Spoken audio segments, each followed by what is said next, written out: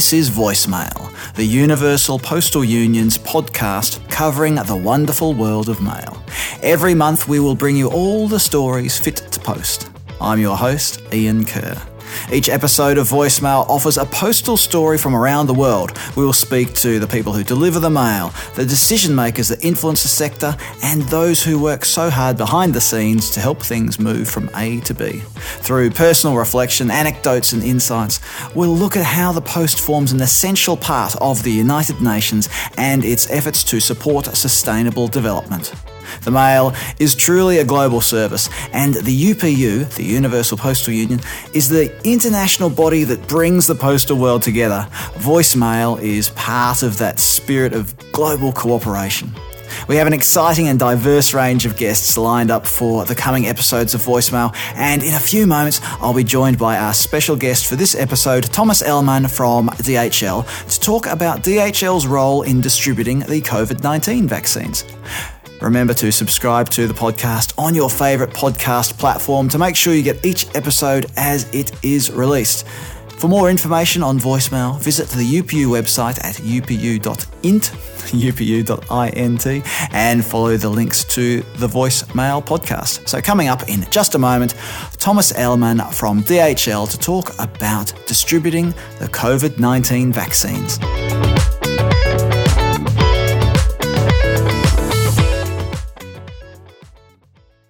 I'm joined by Thomas Ellman. Thomas is Vice President, Life Sciences and Healthcare at DHL. We're going to get stuck into a big discussion about the world-famous vaccine. Well, there are a number of vaccines, aren't there, Thomas? But we're going to talk about the distribution of the vaccine and the logistics behind it.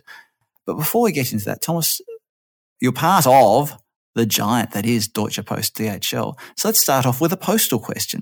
What are your earliest memories of the post, whether it's a postman or the post office? Just tell us a little bit about your early involvement with the post. Yes, sure. Pleasure, Ian, and thank you for the opportunity here for the podcast. So when I remember back on the post, I mean, my very, very early experience is obviously when I was a child. The post was like the office. I went once a week, probably with my mom, to buy some stamps and some to pick up or to bring some parcels, or even at those days to order a new telephone, stationary telephone, for those who still remember that. That's obviously a long time ago.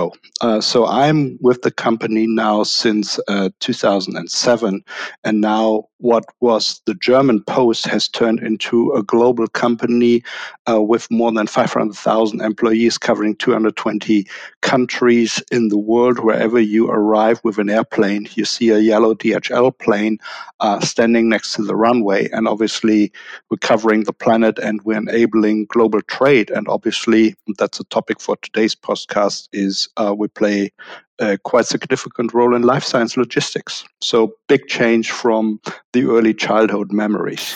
So tell us a little bit about how you got to be where you are and what led you. You said you've been with the company since 2007. What led you to be in this particular sector? So basically, all of my career, I was working in logistics. When I left university, I was with a couple of consumer goods companies, chemicals companies, and so forth, always part of supply chain and logistics. And then there were some changes in 2007 and changes at Deutsche Post DHL as well, where they were looking basically to people to equip their life science functions in, at that time, it was the European Road Freight Division. So I started there, and it was covering industry sectors, life science and chemicals. And since ever then, I've been working in life science logistics and quite enjoying it. And right now I'm in a group which is called Customer Solutions and Innovation. That is in the first place the group's global key account team for the top 100 customers. So where we have 5 different industry sectors, of which life science is one. And the other mission of that team is basically to develop together with the divisions solutions and services that are making sure that our customers in the marketplace are successful and remain successful, since we're picking up the latest industry trends and needs, and we come up with solutions and services to support our customers. And so the sector that you're working for, this DHL's life sciences, healthcare and chemical sector, it's an established part of DHL. So how long has it been part of the DHL operations? So the sector approach was coming up more than 15, almost 20 years ago. And within the life science sector, we basically started it off in 2001. We have founded annual industry conferences where we're sitting together with our customers, where we listen to their needs and learn from them and see what are the market trends. And together with our customers and based on their input, we basically started to develop solutions, be it in air freight and ocean freight, in the warehousing, in road freight, tailor-made to these requirements. And that basically has led us where we are right now. And the life science sector within Deutsche Post DHL is more than 9,000 people running a global infrastructure and serving our customers around the world. Let's turn now to the pandemic. When were you first aware of the emerging pandemic, the COVID-19 pandemic? What were your initial thoughts when you first heard about it? Well, honestly, probably a good year ago now. In January, February 2020, the pandemic, as likely most for all of us, was something that happened in the province of Wuhan in China, and that felt very far away, right? And we were wondering, will that ever come to Europe? Will that ever affect our dealings? And then a couple of weeks later, it did affect us because all of a sudden then we were involved in sourcing PPE material, masks and gloves on behalf of customers or governments and organizing emergency shipments and charter flights from China into Europe, into Africa, into North America. And all of a sudden, the whole issue was very present also in the Western world. And that is when we basically started to see the consequences of it, right? And that was basically in springtime. And then summer, the company had the decision to basically create a white paper around the whole issue. And so I am one of the co-authors of that white paper that we've launched in September. And we basically that created a lot of discussions also with manufacturers, with governments, with NGOs. So for last year, we were going into more concrete planning. We founded a global task force that basically dealt with the issues on how to support our customers, the pharmaceutical manufacturers, on one side, or how to support governments and NGOs in a successful distribution of the vaccine. And well, a year has passed since then, since this is all started. Still a lot of companies are developing new vaccines. On the other side, a lot of countries now see the second, third, if not fourth wave of the pandemic. We basically serve now the world with vaccines and with other ancillaries needed to administer a vaccination to a patient as well. And that keeps that pretty busy in the last 5 to 6 months. We all know that there are a number of vaccines out there at the moment with their own needs and their own requirements, I suppose. So can you just talk us through some of the technology or infrastructure that DHL has introduced specifically for distributing the COVID vaccine? Yeah, absolutely. I mean, one of the things that was really new to us were the new temperature requirements for some of the new vaccines that came to the marketplace. When I basically grew up in life science logistics, vaccines was always something that need to be stored and shipped at +2 to 8 degrees. But now we have new vaccine, we call it delivery mechanisms like the mRNA or the viral vector. And because of absence of stability data, basically people said, well, this needs to be long-term stored and transported at -70 degrees Celsius or -20 degrees Celsius. And also manufacturers, obviously, as they basically continue to collect long-term stability data or improve their formula, see this as kind of a moving target. So for us as logisticians, that required basically to rethink the way we store and transport goods. We basically looked at our systems in terms of the capabilities to have long-term storage from minus 70 degrees.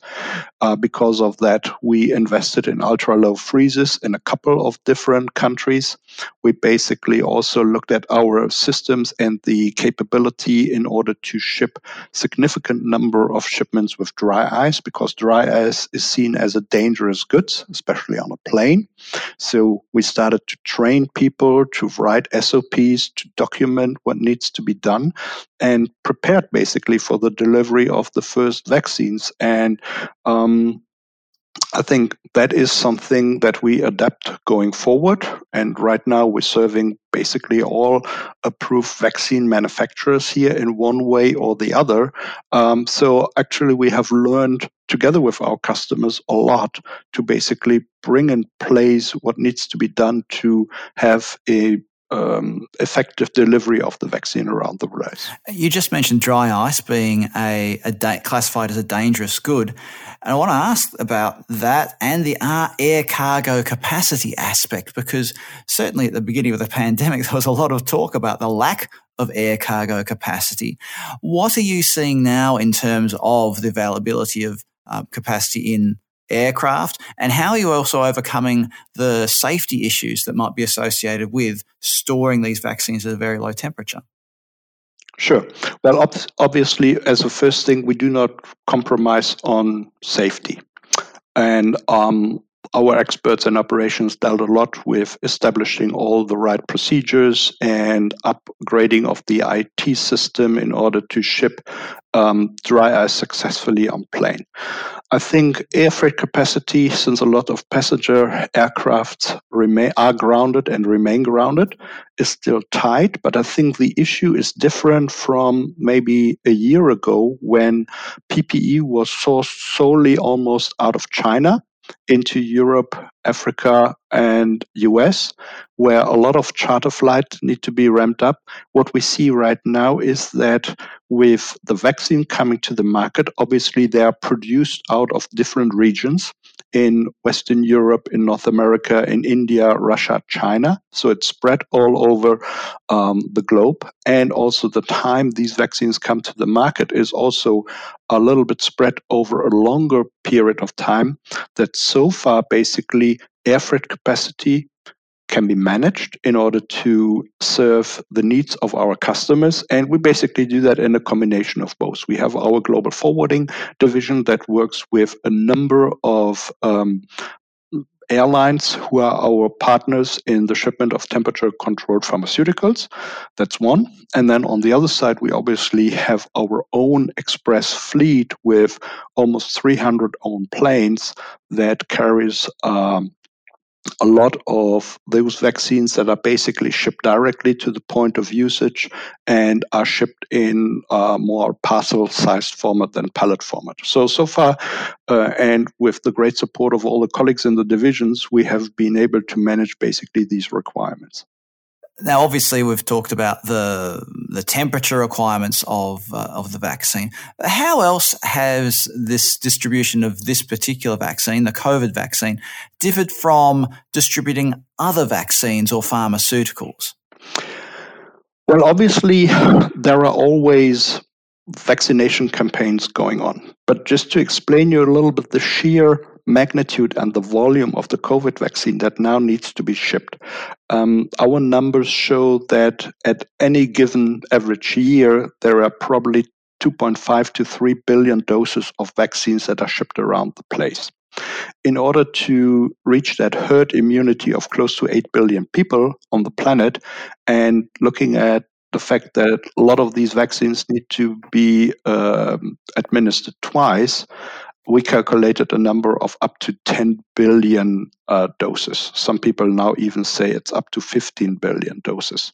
So this is an activity that will basically keep all of us busy, not only this year, but also throughout 2022. And now some people even estimate it will reach into 2023. So it's a huge volume that needs to be managed. That's one. Then secondly, Obviously, we have the temperature regime of minus 70 degrees. We manage that with dry ice. We have also installed some additional measures in our operations that now we have online supervision of the temperature and the location of the vaccine. Something that is basically coming new to our service offering as well. I think the industry in the past so far was happy with passive loggers, where the temperature record could be read out at the consignee at the destination. Now, online tracking becomes more and more a requirement of the marketplace and our customers. Obviously, that brings up additional technology challenges in terms of the logger needs to be approved by IATA and by the airlines in order to do this, right? Because it's in essence a cell phone that keeps on recording and sending while it is on the plane. So a lot of these technical challenges we basically looked at in the last couple of months and found successful solutions to them. You mentioned earlier that this is a truly a global effort, not just from DHL, but from everybody who's responding to the pandemic. Mm-hmm.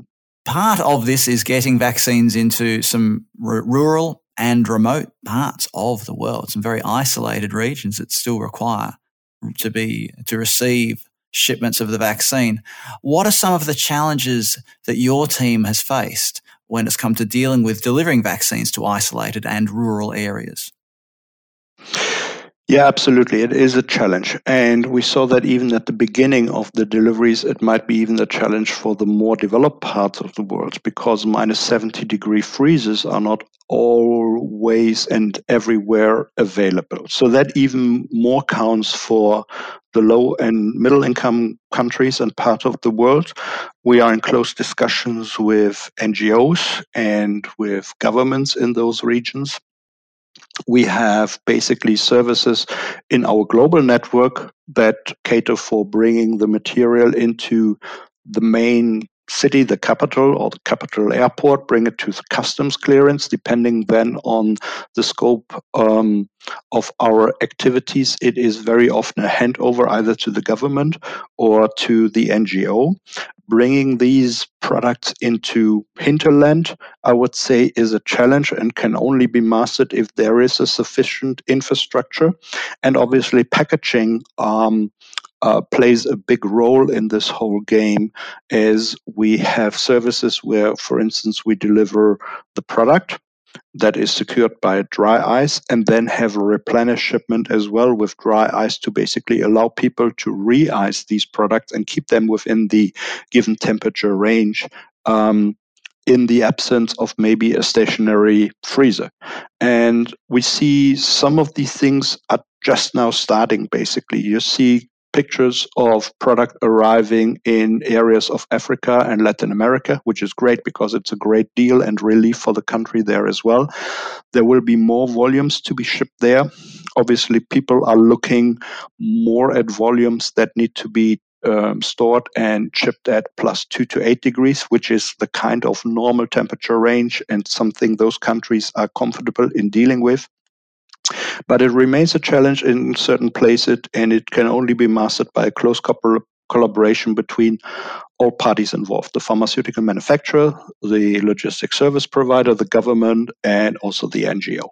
Now, tell us about the COVAX facility. How did DPDHL become involved in the COVAX facility? Well, COVAX is obviously the alliance that caters for the procurement of now 2 billion doses of vaccines under WHO and handled via UNICEF. So we are a partner in that setup as well.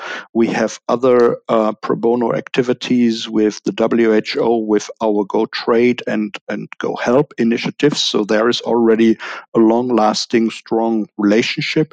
And obviously now in the challenge to support WHO and UNICEF in the shipments of these vaccines, we also want to contribute in our area of competence. So we have people who are seconded basically to support the UNICEF, be it in their logistics head offices or in their regional setup. So we see that as part of our obligation also to support here in the distribution of the vaccine for these parts of the world.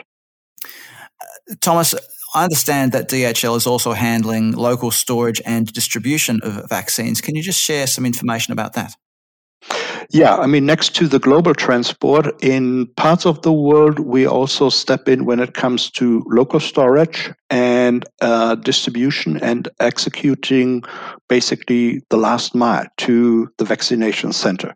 And a couple of examples I can mention, because some of these things are a little bit sensitive and confidential, is that here in Germany, we cover 3 out of the federal states of Germany where we not only ship the vaccine, but also the ancillaries. We have a similar job also in parts of Spain or in Brazil. In the UK, where we work closely with the NHS, we basically ship everything but the vaccine. The vaccine, for some other reasons, are handled by the wholesalers, but we basically do everything else: the syringes, the needles, the wound care material, the test kits, even down to furniture to basically equip vaccination centers in the UK. And the UK is very fast in the whole vaccination. We have other parts in the world. In APEC, I would like to call out Japan and Australia, where we also work closely with the governments, and we step in distribution down to the vaccination center, which is obviously a completely different task than global transportation. But I think in a nice cross-BU work between our divisions in global forwarding, supply chain, and express, we can also basically cater and provide services for that part of the vaccine supply chain. One final question then, Thomas, before we wrap up, because it's been a fascinating conversation about how the logistics and delivery sector has been able to help the world respond to this pandemic, to this crisis. But if we sort of, I know it's difficult when we're in the middle of things to ask a question like this, but if we look forward now, do you feel like there are lessons that we've learned in the logistics and the delivery sector that will hold us in good stead should the world ever be threatened again by another sort of pandemic? Yes, definitely. I think we learned a lot on the technology side of things and how to handle these extreme temperature requiring vaccines on large scale. I believe now, looking back 5-6 months, so in preparation started in fall, and the first shipments that we have executed were in mid-December. I think in a lot of countries in the world, the vaccination programs are about to start, and the large volumes are still to come. I believe also that we're hearing every day in the news about these different mutants, and some vaccines are more efficient against these mutants than others, and vaccination development also continues. So I believe this whole thing will keep us busy also in the months to come. And I believe as well there is a lot of insight now that it is not a question on if the next pandemic will somehow hit us, but probably other things will come in future to us. And a lot of governments are now having preparations to become more resilient, to basically plan ahead, to select their also logistic service partners upfront, to basically get prepared when a next crisis is coming up, or basically first and foremost to bring us over the next months of the current crisis as well. So I believe people are working closer together now as well, and I think that will help us to become stronger in that whole community to fight more effective against the pandemic. Two great points there about resilience and collaboration. And I have to wholeheartedly agree. I feel like this is a key part, that logistics will be a key part of collaboration and resilience for nations and the world for whatever we have to face in the future. Thomas Ellman, Vice President, Life Sciences and Healthcare at DHL. Thank you very much for joining us on the UPU's voicemail today. Thank you very much, Ian. Great pleasure talking to you. Have a good day. Stay safe.